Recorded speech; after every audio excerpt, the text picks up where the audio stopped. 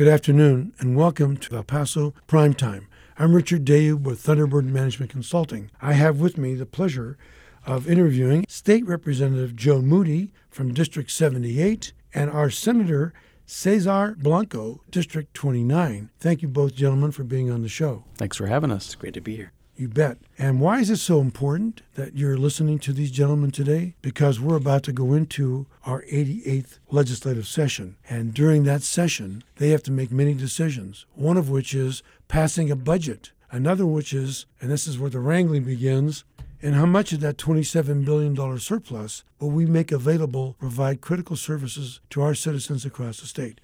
So with that, I'll stop talking and ask Joe first, because you're the elder statesman, even though you're a kid, to share with our audience a little bit about your background and how you got to be doing what you're doing. First of all, I appreciate the invitation to be here, and I couldn't agree with you more. We're probably the most important guests you've ever had on your program. Hear, hear. I would actually agree with that. Senator Blanco and I we've been lucky enough to do a number of interviews together, and so if we break into shtick now and again, I hope that we'll get a little bit of a leeway from you and your audience. But we have a lot of fun together and came up in the House together, so we have I think we feed off each other quite well. But my history in the legislature goes back to 2009 when I first started. I was you refer to me as the elder statesman from El Paso. I was the youngest member in the state of Texas at the time, so that title is long gone, including that includes my hair, which has continued to recede over the years. Well, you're preaching to the choir there. Look, I'm catching up to you quickly, Richard, I think. But and then my children often make note that my beard is graying.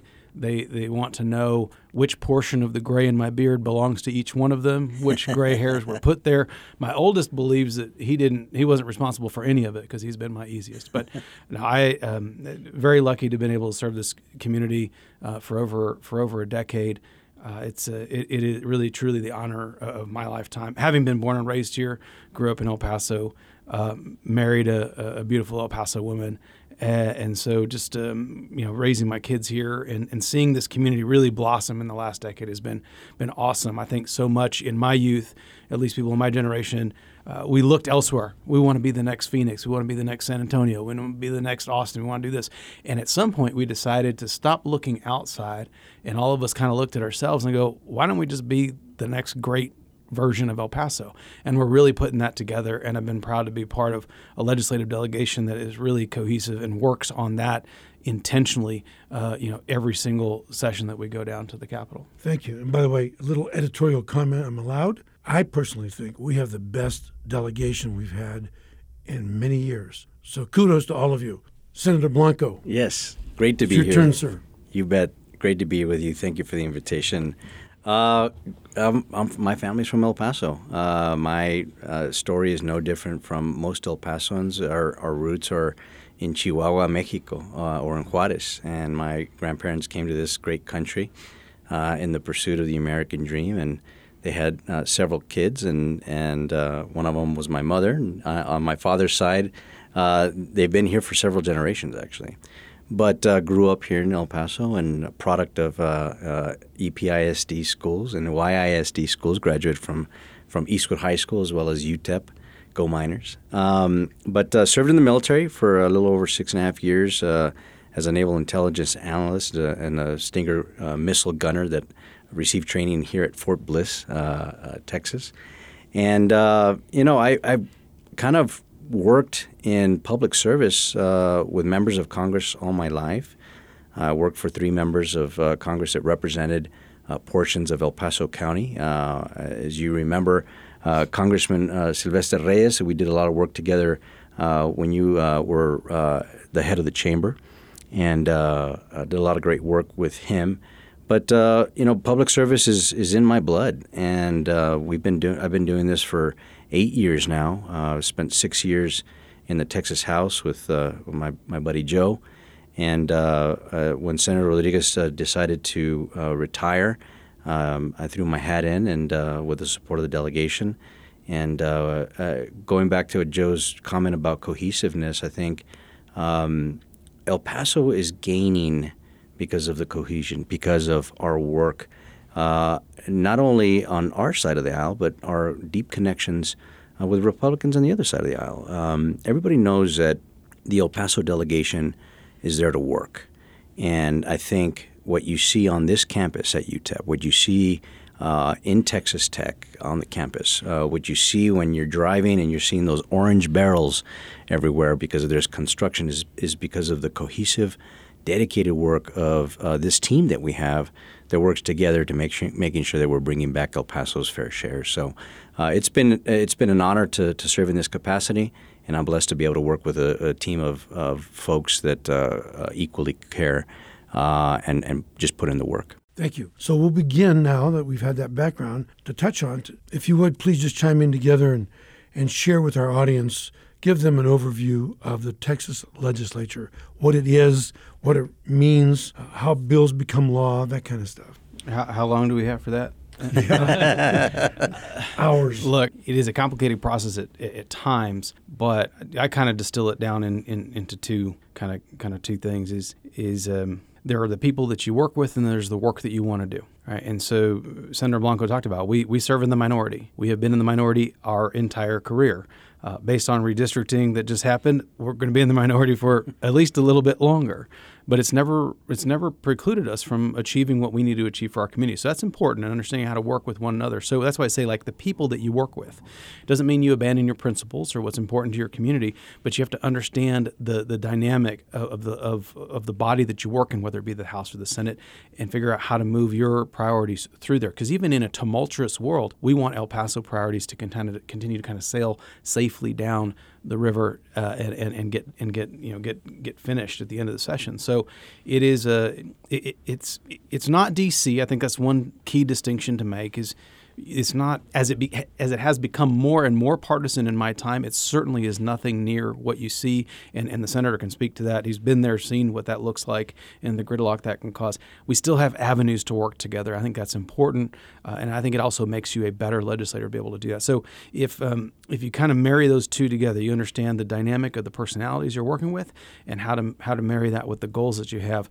If you do that well, that's what makes for a successful legislative session. And I think we're well positioned to have another good session this session, but I'll let the senator weigh in on that process. From your lips to God's ears. And Senator, actually, it's a great opportunity for a segue for you. So if you would, please piggyback on that, but also share with our audience the differences between the House and the Senate. I think Joe put it perfectly in terms of the work that we do with members of the other party, the work that we do in our committees.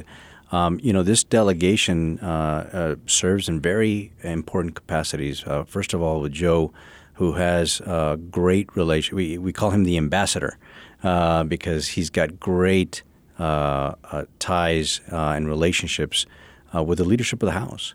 And then you have Mary Gonzalez, who serves on the LPB. She's the vice chair of appropriations. And then every single other member, from Claudia Ordaz to Lina Ortega and Eddie Morales, all of them serve on very important committees, and that's where a lot of the work happens. We hear the priorities from our community. We get our bills filed. They are sent over to the committees, and we do our committee work there, which is why we select those. We choose those committees, but obviously it's with the lieutenant governor as well as the Speaker of the House deciding where we're going to serve. But they've taken care of us, and they've taken care of our community. The House. So first of all, as a senator who's been House trained, I could tell you important, that by the way. It is. Yeah. It totally is. There's senators that have never been part of a legislative process, and then the House is a great training ground for that. Because you have to know your bills. This is something that's very different from Washington, D.C. You lay out your bills, you research your bills, you defend your bills, you amend your bills, you accept amendments. And then you got to work with the other chamber to make sure that you've got someone who's sponsoring those bills on that side as well. But it's very different. I mean, there's 150 House members.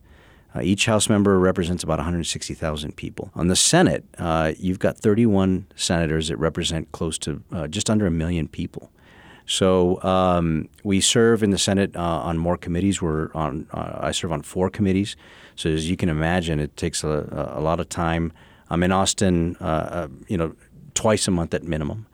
because we've got committee hearings. You're in Austin twice a month at a minimum during the off session, right? That's correct. So, it's a lot of territory, a lot more people. However, in the chamber, it's a very small group of folks.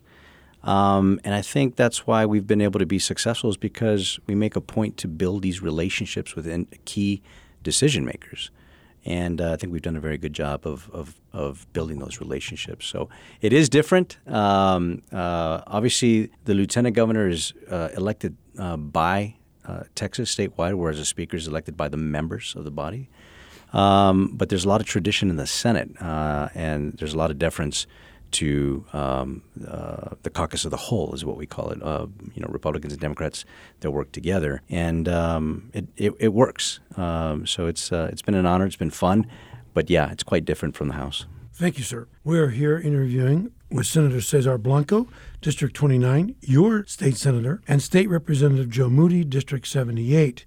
And so the next question I'd have for you, that I know most of our audience is not likely to know, which is, how does a bill become law?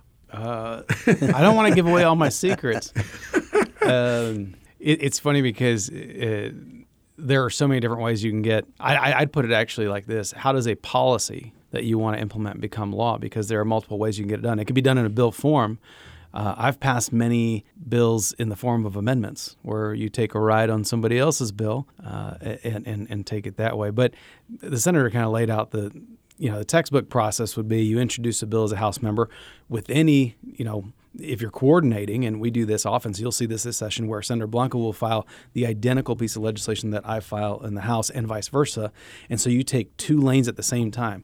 See let's say there's, every session's different. Maybe the track is greased on the Senate side this time for X policy, or maybe it's the House this time, and you send it across the rotunda to the other chamber and see if you can't get it all the way. To the governor's desk. Sometimes it gets jammed up in the committee process. Sometimes, and I know this is a shock to you, sometimes people will play political games that have nothing to do with your bill. No, I know. I'm sorry. I should have told your audience to sit down before I said that. But that does happen. People play games in a 140-day session. A lot of games can be played. And so sometimes you have to get creative. And that means that, finding a similar bill and putting your bill onto that bill as an amendment, that's where your relationships come into play too, though, because, you've got to essentially take a ride on someone else's effort, and they've got to have confidence in you that you're not pulling the wool over their eyes. And sometimes, it's magic you pull in what's called a conference committee. So a bill where there has a difference between the House and the Senate version goes to something called a conference committee, in which 5 members from the Senate and 5 members from the House are supposed to come together and fix all the differences and then produce a version that everybody can vote on.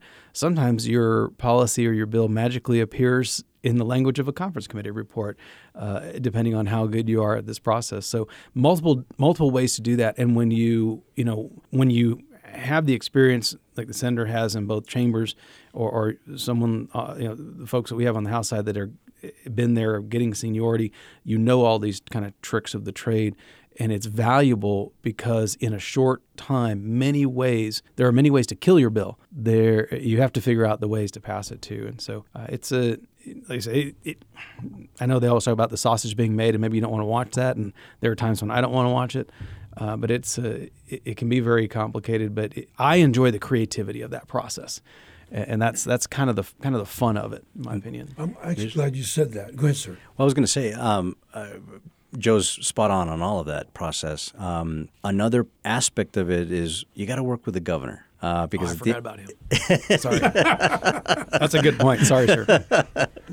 You've got to, and it's no secret, in my freshman term, there was a bill that got all the way through and made it to the governor's desk, got a notification that it got vetoed. And I said, what? From that point on, I made it a point, okay, I got to go have a relationship with the governor. I've got to have a relationship with the governor's chief of staff. So after that, and it wasn't even, it wasn't a political deal. It was one of those things that the governor didn't like some aspect of the bill, and they vetoed it. It happens, right? But a good lesson learned for a freshman legislator several years ago that work with the governor's office, run it by them, see what they think about it, and then your success rate will go up Yeah, if by the way, you do that. That formula you just mentioned can be laid across. As you know, in my practice at TMC, I have to go to city council all the time or commissioner's court, and that particular philosophy applies to it all. Right, right. So, Senator, you mentioned a moment ago that you go to Austin at least twice a month during the interim. And I think it's important for our audience to know what things happen during the interim. Why do you go during the interim? Sure. Very important point. A lot of folks think that, we operate in a biennium and our work is done after session. As we have recently seen, the governor has called several special sessions on a variety of things, and we were really kept there about close to 9 months out of the year. But in regular circumstances, when there's just one session, a lot of work happens in the interim. Leadership in the House, leadership in the Senate, they will put out their priorities for us to study during the interim, and these are called your interim charges. And those are interim charges. It's the work that we do, researching, studying, receiving testimony, hearings, identifying how to fix problems that occur in the state. So there's a lot of busy work during that time. Back home, we do a lot of constituent services. We're doing back-to-school backpack events. We are helping immigrants, submit their applications for citizenship pro bono. We do a variety of roundtables. We do listening tours in our districts to listen to constituents' needs and concerns. So a lot of our work is back home, figuring out what the needs are, meeting with leaders in our community to find out how we can work and service or be a service to our community. So it's a great opportunity for us in the quote-unquote downtime or interim to get a lot of this work done, because during session you only have 140 days. So if you don't get that information and your plan ready in advance of that 140 days, you're not going to have a very successful session. So you do a lot of that work during the interim. Thank you. You look like you were going to say something. Some things that we were happy to work on, some things we probably weren't very happy to work on because of circumstances. There was a committee created in the wake of the mass shooting here in El Paso, that both Senator Blanco, then Representative Blanco, and I sat on in the wake of the mass shooting at Robb Elementary. Speaker Phelan created an investigatory committee into that shooting and placed me on it. Those are things that, the weight of the state sits on your shoulders because of the issues in the subject matter. So those are things that you're not looking for, you're not asking for, but it's important work to do because of the gravity of those situations. But in other instances, served on the Select Committee on Mental Health Reform, on substance use disorder, on criminal justice reform. So those are things that leadership, tees up, trying to get traction as you head into session. So it's an important place for us to weave ourselves into those leadership pushes as well. Thank you. First, Representative Moody, if you would talk a little bit about the committees you serve on and why they're so important. And then Senator Blanco, I'd like you to do the same. In the last, or I guess currently, before we do new assignments at the start of next year, I serve as the vice chair of the Calendars Committee. The Calendars Committee is considered one of the most powerful committees in the Texas House because it sets the agenda. No bill that hits the floor comes to the floor without it coming through the Calendars Committee. So that is I've served in that capacity 2 sessions in a row, and it certainly has served us well. I think that helps us move our legislation, but also helps create some good political pressure for other issues that we work on. I serve on the Judiciary and Civil Jurisprudence Committee currently, which handles business, business litigation, civil trials, civil justice issues. And I also, aside from that, served on redistricting in the last session, which was obviously took up a lot of our time and conversation. And then the speaker has assigned me to work on the Criminal Justice Reform Committee as well as the investigative committee on the Robb Elementary School shooting. Thank you. Senator Blanco. So I've been very fortunate to receive committee assignments that I think are important for our region. I serve on the Health and Human Services Committee, and this last session we really spearheaded the COVID relief effort and had an opportunity to voice our concerns from a border community. We were never out of the red, so to speak, during the pandemic. El Paso was always a hotspot. As was the rest of West Texas. So it was a great opportunity to be able to advocate for some of the COVID policies that we passed this last session. and Health and Human Services is so important for our region. I also serve on the Higher Ed Committee, which oversees our higher ed institutions in the state of Texas. We've got University of Texas at El Paso, UTEP. We've got Texas Tech Health Sciences Center here in El Paso with our medical school and our dental school. We've got great community college, El Paso Community College and Southwestern University and Western Tech that provide important CTE. We're going to be working a lot on CTE this next session as well. And then I represent Sul Ross State University. So I've got 3 university systems in my district: Texas State System, UT System, as well as Texas Tech System. So very important committee to advocate for resources and policies that impact our institutions of higher ed here in El Paso. Also serve on the Transportation Committee. As you know, transportation is part of our lifeblood here in our economy in El Paso with our ports of entry. So we can focus on infrastructure funds. We can focus on making sure that trade is coming across fast and secure. And we provided intelligence transportation systems at our port of entry to the tune of $32 million.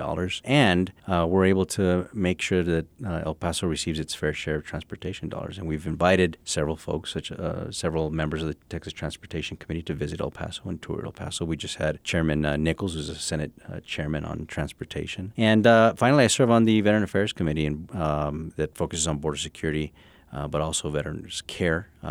We've got about 50,000 vets that reside in El Paso County, so we want to make sure that the state's doing its job to provide veterans the care that they earned and that they deserve. Thank you. I'd like you to share with our audience maybe 1 or 2 or 3 things you're most proud of, each of you, from the 87th session. Well, and before I launch into that, I think we're a delegation that punches above our weight. I mean, Senator and I can talk about what we serve on, but to give you a quick rundown of our other delegation members, give you the committee name: appropriations, public education, higher education, transportation, international relations and economic development, business and industry. I mean, this is a delegation that serves on all the committees, virtually all the committees that are critical to what we do. And in fact, our new member, Eddie Morales, serves on Homeland Security and Public Safety, so deals with DPS and all the things going on in a border community like ours. So we are very lucky that we have a diverse group that is using their skills wisely and efficiently, and hopefully we're going to continue that in the next session. Successes from the 87th. All right, I got to wash away some of the things that I didn't like about the 87th. There's a lot to wash off. Let me see if I can clear the queue of those things. We were able to bring down dollars in the late part of the special sessions for both Texas Tech and for UTEP. That's important, for the infrastructure, continue to build infrastructure on those campuses.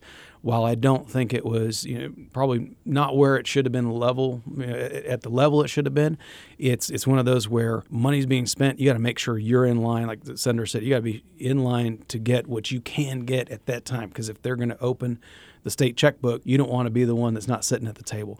And so we were lucky to be there. So I think that's a success for sure. We were able to secure, I believe, another additional either another $5 million towards the construction of the tramway. We're not done with that funding yet. My hope is that we can finish that and wrap it up this session. That's been a giant project, but it's going to be a state-of-the-art amenity when we get done with it, one that we can really be proud of again and really excited about that. And so those are some of the things that I think we have to, we walk away from the 87th session successful. The senator can certainly speak to some other items. Yeah, I mean, so in addition to all that Joe had mentioned, had previously mentioned the funds for ITS, but we also got funds for our state parks. Waco Tank State Parks has got additional funding for increased facilities. They've got a beautiful plan for a visitor center out there. The missions received funding as well. So, in terms of getting dollars to El Paso, Joe's right. We punch above our weight. One of the things I'm really proud of is in the aftermath of the shooting in El Paso, we got together and the governor created the Texas Safety Action Report. We came here to El Paso, had hearings, and we went to different places where there had been mass shootings. And out of that Texas Safety Action Report, one of the recommendations was this bill, the Lion Tri Bill. and worked closely with the governor and make sure that this bill was right. Essentially, if you lie on a background check when you're trying to illegally purchase a firearm, it's a state offense. So keeping guns out of the hands of bad guys is what this does, and I'm very proud of that bill. It was one of many recommendations. Joe and I have been pushing to ensure that guns are not accessible to dangerous individuals because it was horrific what we experienced in our community. But hopefully we can go back next session, and I know Joe's been working on a couple of items as well, but this is a big issue that we need to deal with in our state. The other bill I'm really proud of is the Vanessa Guillen Act.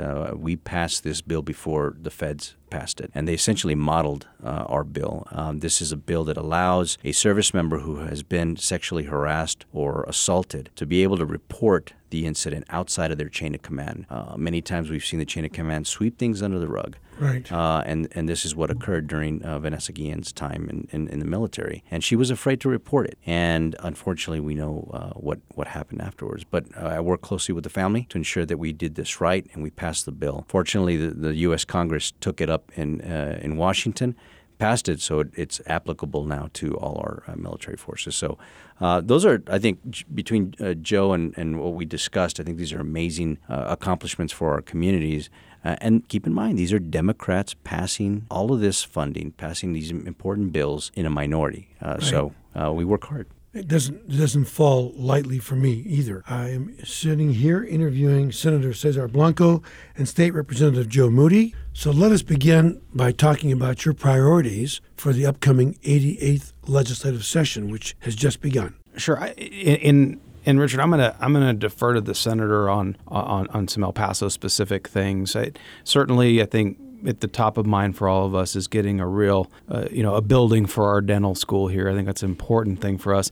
I'm going to defer to the senator on some of our El Paso specific things. I want to talk a little bit about, the time I spent in Uvalde over the, during the interim, during the downtime. And the last time I was in that community, I sat in a room of family members and loved ones of the victims of the horrific tragedy that took place there. And they asked me for two things. And they said, we want accountability. And I think they meant not just accountability for those who failed that day, but they wanted accountability from me and from the legislature. And they said, in addition to that, please don't let our children have died in vain. Please make sure that something changes in this state for them. And Senator Blanco and I have sat in the room and talked to the victims' families from here at the Walmart shooting, and I made the same commitment to the folks in Uvalde. I am accountable to them, and I will continue to fight for reforms in this state to make this place safe so we never see what we saw on those 2 days. Our communities are forever tied in that tragedy. It's something that weighs on me heavily every time I walk on the floor. And so part of our major legislative packet this year is to address access to weapons and what information we're gathering about people who are amassing an enormous amount of firepower like what happened in Uvalde. So we have a bill that says we just want to know when people are purchasing dozens of magazines. I mean, we do this when people go purchase Sudafed in this state, but we don't do it when they are purchasing and amassing an arsenal. And let's make sure that we're giving that information to the local sheriff. We do that when handguns are purchased, multiple handgun purchases, but we don't do it with AR-15s, with assault rifles. Why? Why are we not doing that? What are we doing to connect services in our schools to folks who may be falling through the cracks like the attacker in that situation? So there are a number of things that we can do to keep our commitment to those families in their community and to the families right here in El Paso. And those things certainly are crystallized in my mind as I get ready to head back onto the floor of the Texas House. El Paso obviously is a priority in many ways. I just didn't want to talk about the 88th session and not mention the horrific things that occurred since the last session and the urgency that we have to make this state safer for everybody. Thank you for saying that. And by the way, that happened to be one of the notes I wanted to ask you both about. You mentioned Uvalde and what those families have gone through. We're in a new session. We have a significant fund available to us in a surplus of $27 billion. I've been reading through some of the priorities, because that's part of my job, with the school districts. And across the school districts, there are two things that seem to jump off the page I never used to see. One of which is we, the school districts, need the state to help fund the security that we need for our schools, since we're living in a new environment, sadly, that doesn't seem to be going away. And we also have to recognize the emotional stress, the pain, the suffering that these children are going through, not only because of what we've just experienced with Uvalde. Be candid with you, and it's a sort of a self-inflicting wound that we as a country have imposed upon ourselves, which is through a couple of years of COVID and the shutdowns and the kids being forced to learn from school, learn remotely, and being isolated. The impact of that, and I'm hardly an expert in this subject, but I've witnessed it, it's going to be carrying forward for years to come. We don't know the depth and breadth of the challenges that we're dealing with as a result of that isolation. So if you would care to comment on that, I would greatly appreciate it. Yeah, I think you're absolutely correct. That we have to utilize those funds in those two areas. Specifically, it's very difficult as a father of young children going through the elementary school process. I want them to laugh. I want them to have a good time. I want them to enjoy things. I want them to play on the playground. I want all those things for them that we had when we were growing up, knowing that we live in a different time and understanding that. But I want them to have that innocence of youth. I want that. I don't want to take that away. And so when we talk about school security, I think there's a way to do it which protects that experience, but also make sure that we keep them safe. One of the gentlemen we met in Uvalde who handles facilities there, he said he didn't want to build prisons out of the schools, but he said, what do we do with our most prized possessions? We keep them safe. We keep them safe. And that's what we have to keep thinking about as we layer in funds for schools in doing this. Let's think about safety. Let's not put razor wire on the fences. That's not going to solve the problem. That's actually it's probably going to have a net negative effect on our kids, and that bleeds into the argument or the conversation about mental health. COVID was a big problem with that. We saw it here exacerbated post the shooting at Walmart, and it had ripple effects throughout our community. We know now, and our behavioral health consortium here in El Paso has promoted the idea that we need to expand our services specifically towards the youth. And this is an opportunity to do it. This is a session to do it. There are funds available to do it. All things are aligned to help alleviate those gaps in our mental health services we so desperately need to fill. And I think we can do it in both. These are things that really should be at the forefront of what we do this session. So I don't want to, like I said, I want to defer to the senator on a lot of these local efforts, because I think there's a lot to be said for our agenda, which is robust and big. But I did want to mention those items. Well, thank you for doing that, sir. Senator Blanco. Joe's absolutely right. We've been having conversations with the Behavioral Health Consortium here in El Paso. Kids have gone through a lot during the pandemic. Our community has gone through a lot during the migrant crisis. We've gone through a lot and seen a lot as a result of the shooting. So our community needs help. And we've been working to make sure that we're fighting for resources to expand our capacity to provide behavioral health here in our community with a facility. Joe and Mary have been working on the House side. I've been working on the Senate side. I've had conversations with our chair, Huffman, who chairs the Finance Committee, and her team. I had a conversation with Lieutenant Governor about this, and the Lieutenant Governor actually announced, he mentioned El Paso, the need in El Paso when he laid out his priorities for this next legislative session. So that's important, because it's not just here in El Paso, it's all over the state. Separate from that, we've got to focus on making sure that if we're going to build facilities, that we have the healthcare professionals that can meet the demands in those facilities. And right now there's a massive shortage of nurses, of physicians, of nurse practitioners. So we are going to focus heavily this session on making sure that we are providing, while we're providing the infrastructure and the facilities, we also have to provide the resources and the incentives for these healthcare professionals to either come to the state of Texas or go to school in the state of Texas, but more importantly, remain in practice in the state of Texas. Very important for our community. Our community is also going to be focusing on a lot of issues that impact people's wallets. Look, El Pasoans, because of inflation, because of the rising cost of goods, the rising cost of property taxes. El Pasoans are feeling the pinch. And we're going to be focusing on things that are important to the economic security of our families here in our community. And this means pushing for real property tax reform. We're looking at, or relief rather. We need to focus on making sure that we're improving our water infrastructure. We need to make sure that we're expanding broadband, not only in our inner cities, but in our rural communities. I represent 8 counties, and some of those are designated as frontier counties because they don't have the basic infrastructure.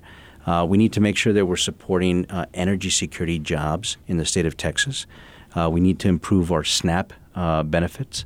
We need to expand Medicaid. For those of you who do not know what SNAP is, this is basically food stamps. Correct. And we want to make sure that we're providing child care programs. It's so expensive to send your kids to child care. It's unaffordable. So these are the things that are, and not to mention we need to expand Medicaid. These are all the things that we're focusing from a policy perspective that will have a direct positive impact to El Pasoans in West Texas. So separate from that, our institutions of higher ed are so important. They are part of the socioeconomic ladder for our communities.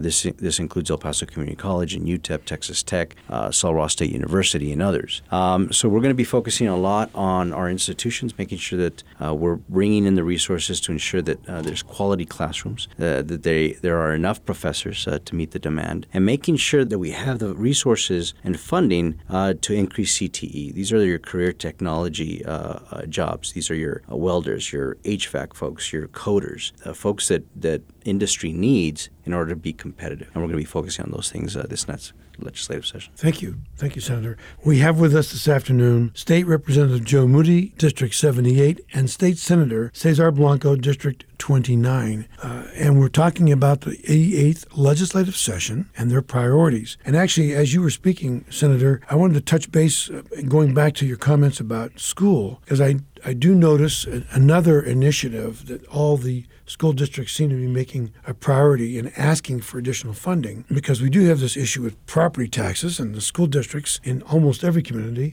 are the highest percentage of our tax bill, property tax bill. The way it's structured and the funding that they get or don't get does impact their ability to provide services. And I know that one of the things that we've been striving to accomplish for a number of sessions has been universal pre-K. If you would, either one of you care to speak about that. Yeah, the studies demonstrate that a full day of pre-K sets those children, puts them at an advantage. So absolutely, that's a priority for us. We want to make sure that we have a full day of pre-K for all children in the state of Texas. Look, we've got a golden egg. We've got this budget surplus that we can use. And I know a lot of different people have ideas on how to spend the money. Typically, they say sessions are easier when you don't have money, but when you do have money, everybody wants a piece of that. But I think from our perspective, public education funding is extremely important. And we can check 2 boxes with this. One, you're educating and preparing the future workforce of Texas that makes us competitive. When companies are looking to relocate to West Texas or to El Paso, one of the first things they ask are, tell me about your schools and tell me about your workforce. The other thing is, how's your healthcare delivery system here? And then the third thing is, what's there to do? But education is so important. But we've also seen at the same time property tax values skyrocket in the state of Texas, not just here in El Paso. So there's a way of being able to do 2 things at once from my perspective. And here, when you look at the property tax distribution here in El Paso, it's 64% of the homeowners are footing that bill, whereas a smaller percentage of 40% is commercial. In other cities, it's different. It's reversed. 60% of the burden is on your commercial property taxpayers and 40% are your residential. We need to make sure that we're making those investments. If the state is able to invest in public education, that's essentially buying down your property taxes. And it's in our Constitution. We are constitutionally mandated to provide a public school system in the state of Texas. The problem is that we haven't been funding it at the level that we need to be funding it at. We're funding it at like the 30-something percent, whereas Democrats have argued that we need to be 50% or above. But that's a good way to check 2 boxes: creating and putting our youth on the path to success, at the same time helping the local taxpayer by making sure that the state pays its fair share of public school education. Thank you. Joe? Yeah, I mean, I think the senator highlighted exactly why it's important to invest in this arena. Give you a real world example and something that we're going to have to deal with, and I don't know that we've quite got our arms around it yet, is what exactly did we lose during COVID in terms of educational experience, in terms of emotional learning, social emotional learning, all those things. I dropped my oldest off to his first day at kindergarten a few days after the shooting at the Walmart. Go forward, he heads off on spring break, March 13th of 2020, and never goes back for a year. That's his introduction into the education system. I do not know, what that's going to mean for him and the echo of that going forward. That's a trauma. We can say it however we want to say it. That's a trauma that's visited upon. And look, he is very lucky. We are very lucky. We have a lot of supports within our family. That's not true of everybody. And so what is that echo effect look like going forward for every child that lost, that year, maybe more than a year? Maybe they were already behind, depending on where they were in their educational journey. That time off or that digital learning environment, impacted them different ways. So the way we address that is going to be critically important to what our economic future holds. This is investment in our future, but we have to address what happened. We can't just hold on and hope for the best. You have to invest in and help correct what happened because we know that there was loss. So that's something I think is critically important. This is an opportunity to do that in a lot of different ways, and I'm not an expert in that field, but I can just tell you as a parent, you can see it. You can see it in your own kids. You can see it in the kids that they interact with. And so we have that obligation, as the senator spoke to do right by our kids for that generation. And that's a smart investment too, because those are the kids that are going to be working to make sure we're taken care of when I'm much grayer than I am now. But it's just the right thing to do. And we have the opportunity to do it because of the strength of our economy right now. Speaking as a private sector business person my whole life, what I've observed, partly through the years I worked at the Chamber and working in the educational community and support, we have Head Start, which is a great program, but it needs to be expanded. I think most would agree. Whether you leave it under the heading of Head Start or call it something else, we need to be able to provide that access to that preschool program, that pre-K, for all children, irrespective of what their economic backgrounds are, but most importantly for those who are the most disadvantaged, because those are the ones that we're helping literally lift them up so that, as you spoke about, Senator, giving them the opportunity as they get a better education and advance more quickly, then to be prepared for the workforce that we want them to pursue. But if you would, in no particular order, talk a little bit about, we spoke about the 87th session. Let's talk a little bit about the now 88th session. And what do you think? Well, first of all, the partisanship that you mentioned, how do you think that's going to impact your ability to do your jobs in this session? Our chamber's partisan makeup shifted slightly. It was 83 Republicans, 67 Democrats in the 87th session. It is now 87 Republicans, 63 Democrats going into the 88th session. So a small tweak to the partisan makeup of the body. I think it'll be interesting to see how the Republican leadership digests the election results of 2022, right? This is supposed to be a red wave, wipe out across the board, a huge inroads with the Latino community or the border communities. None of those things materialized. So then how do you take that and the results of the election and translate that into what the session looks like? When we came out of 2018, when Senator Blanco was still in the House, and he led the House Democratic Campaign Committee, in which we flipped, I don't know, how many? 15 seats from red to blue. Session looked a lot different. They called it the Kumbaya session. And it's always been my thing, and I've told everybody this, and it's probably a joke I've told you before too, is I'm going to get hats made, and they're going to say, make government boring again. That's really what it should be. We're not the WWE. We're not here for entertainment, although maybe we do think we're entertaining from time to time. We really need to get down to the nuts and bolts of it. And our conversation up until this point goes to that: infrastructure, schools. What are we doing to make sure that life works well for people? The government shouldn't be, like I said, it shouldn't be one of those things that you fixate your life on. Things should just be operating and happening for you. And so hopefully that's where we can get back to is a more nuts and bolts kumbaya attitude like we had in the 2019 session, and get away from the divisive red meat, kind of ugly, hyper-partisan politics that we saw in 2021. Thank you. And it actually leads to my next question, which is, what do you think will be the priorities during this session for the rest of the members of the Texas legislature? Well, everyone has their ideas, from limiting lobbyists to represent cities and counties. There's just a variety. Everyone comes in with their priorities, but I think we've listed out our priorities here for West Texas. We've got some major issues that we've got to deal with. We've got some major water infrastructure issues that we need to focus on, and we've got the money for it. We've got to make sure that we expand broadband to every reach in the state of Texas. I think the pandemic demonstrated that without broadband, we're kind of sitting ducks. Parents became instant teachers with their kids at home with their tablets and their laptops, but those that didn't have any connection, there's a lot of learning loss there. Senior citizens were for the first time able to use telehealth, and I think doctors became very comfortable with telehealth. They have. I can speak to that firsthand. Yeah. In fact, they prefer it in many cases. Yeah. I mean, you could see a lot of patients quickly through telehealth. So we need to expand broadband. We've got to focus on energy security in the state of Texas. I think what happened during that winter storm really puts our state at a disadvantage. When you look at companies investing in the state of Texas, that's a big deal. So we need to make sure that we're looking at diversifying and making sure that we're focusing on energy security. Behavioral health is going to be a big issue this session. The nursing shortage and the healthcare professional shortages, those are things that we're going to address.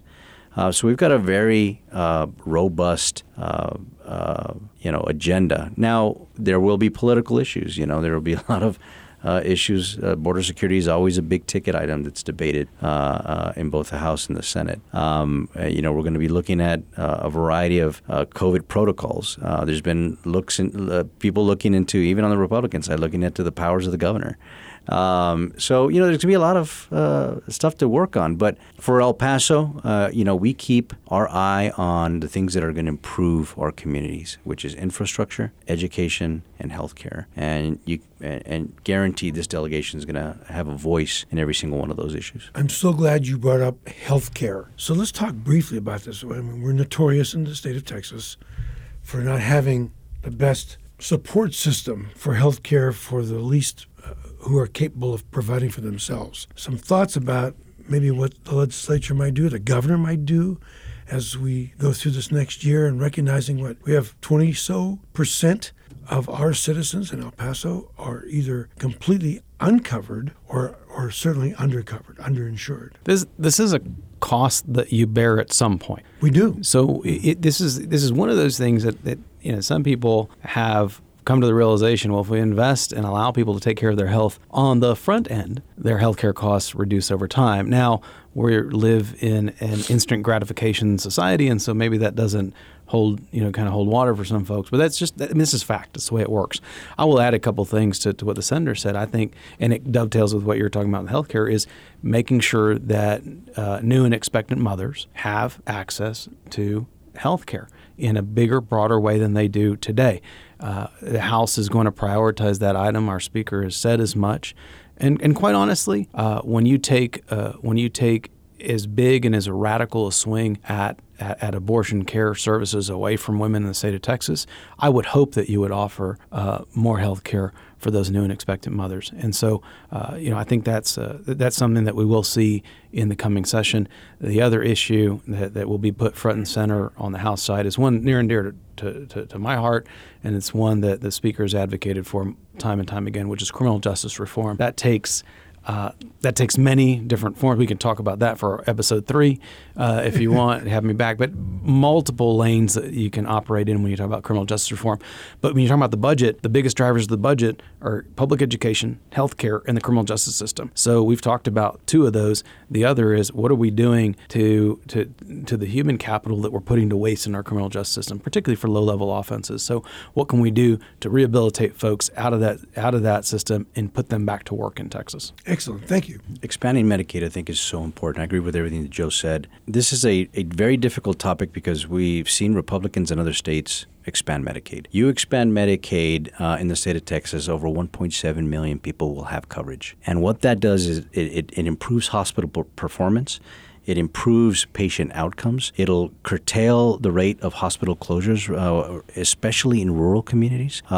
So we have the opportunity to bring in over $15 billion for healthcare to the state of Texas. This creates jobs. This helps small businesses that can't afford health premiums for their employees. And this is also going to reduce property taxes. So there's just so many benefits and it will reduce property taxes because it impacts our safety net hospitals, such as UMC here in El Paso. So as it relates to providing for indigent care. So expanding Medicaid would be such a benefit to our community, to our state. We just need to find that political will to just do it. Well, I agree with you. And I'm hopeful that this session, there'll be an epiphany by someone that says, oh, okay, you know what? It's time for us to put our R&Ds aside and simply do what's in the best interests of our state, of our citizens in the community. We are with Senator Cesar Blanco, District 29, and State Representative Joe Moody, District 78. So thank you both gentlemen for being on the show. We appreciate it, and we wish you well during this upcoming session. We'll be cheering for you, I promise. Thank you all. Have a great Saturday.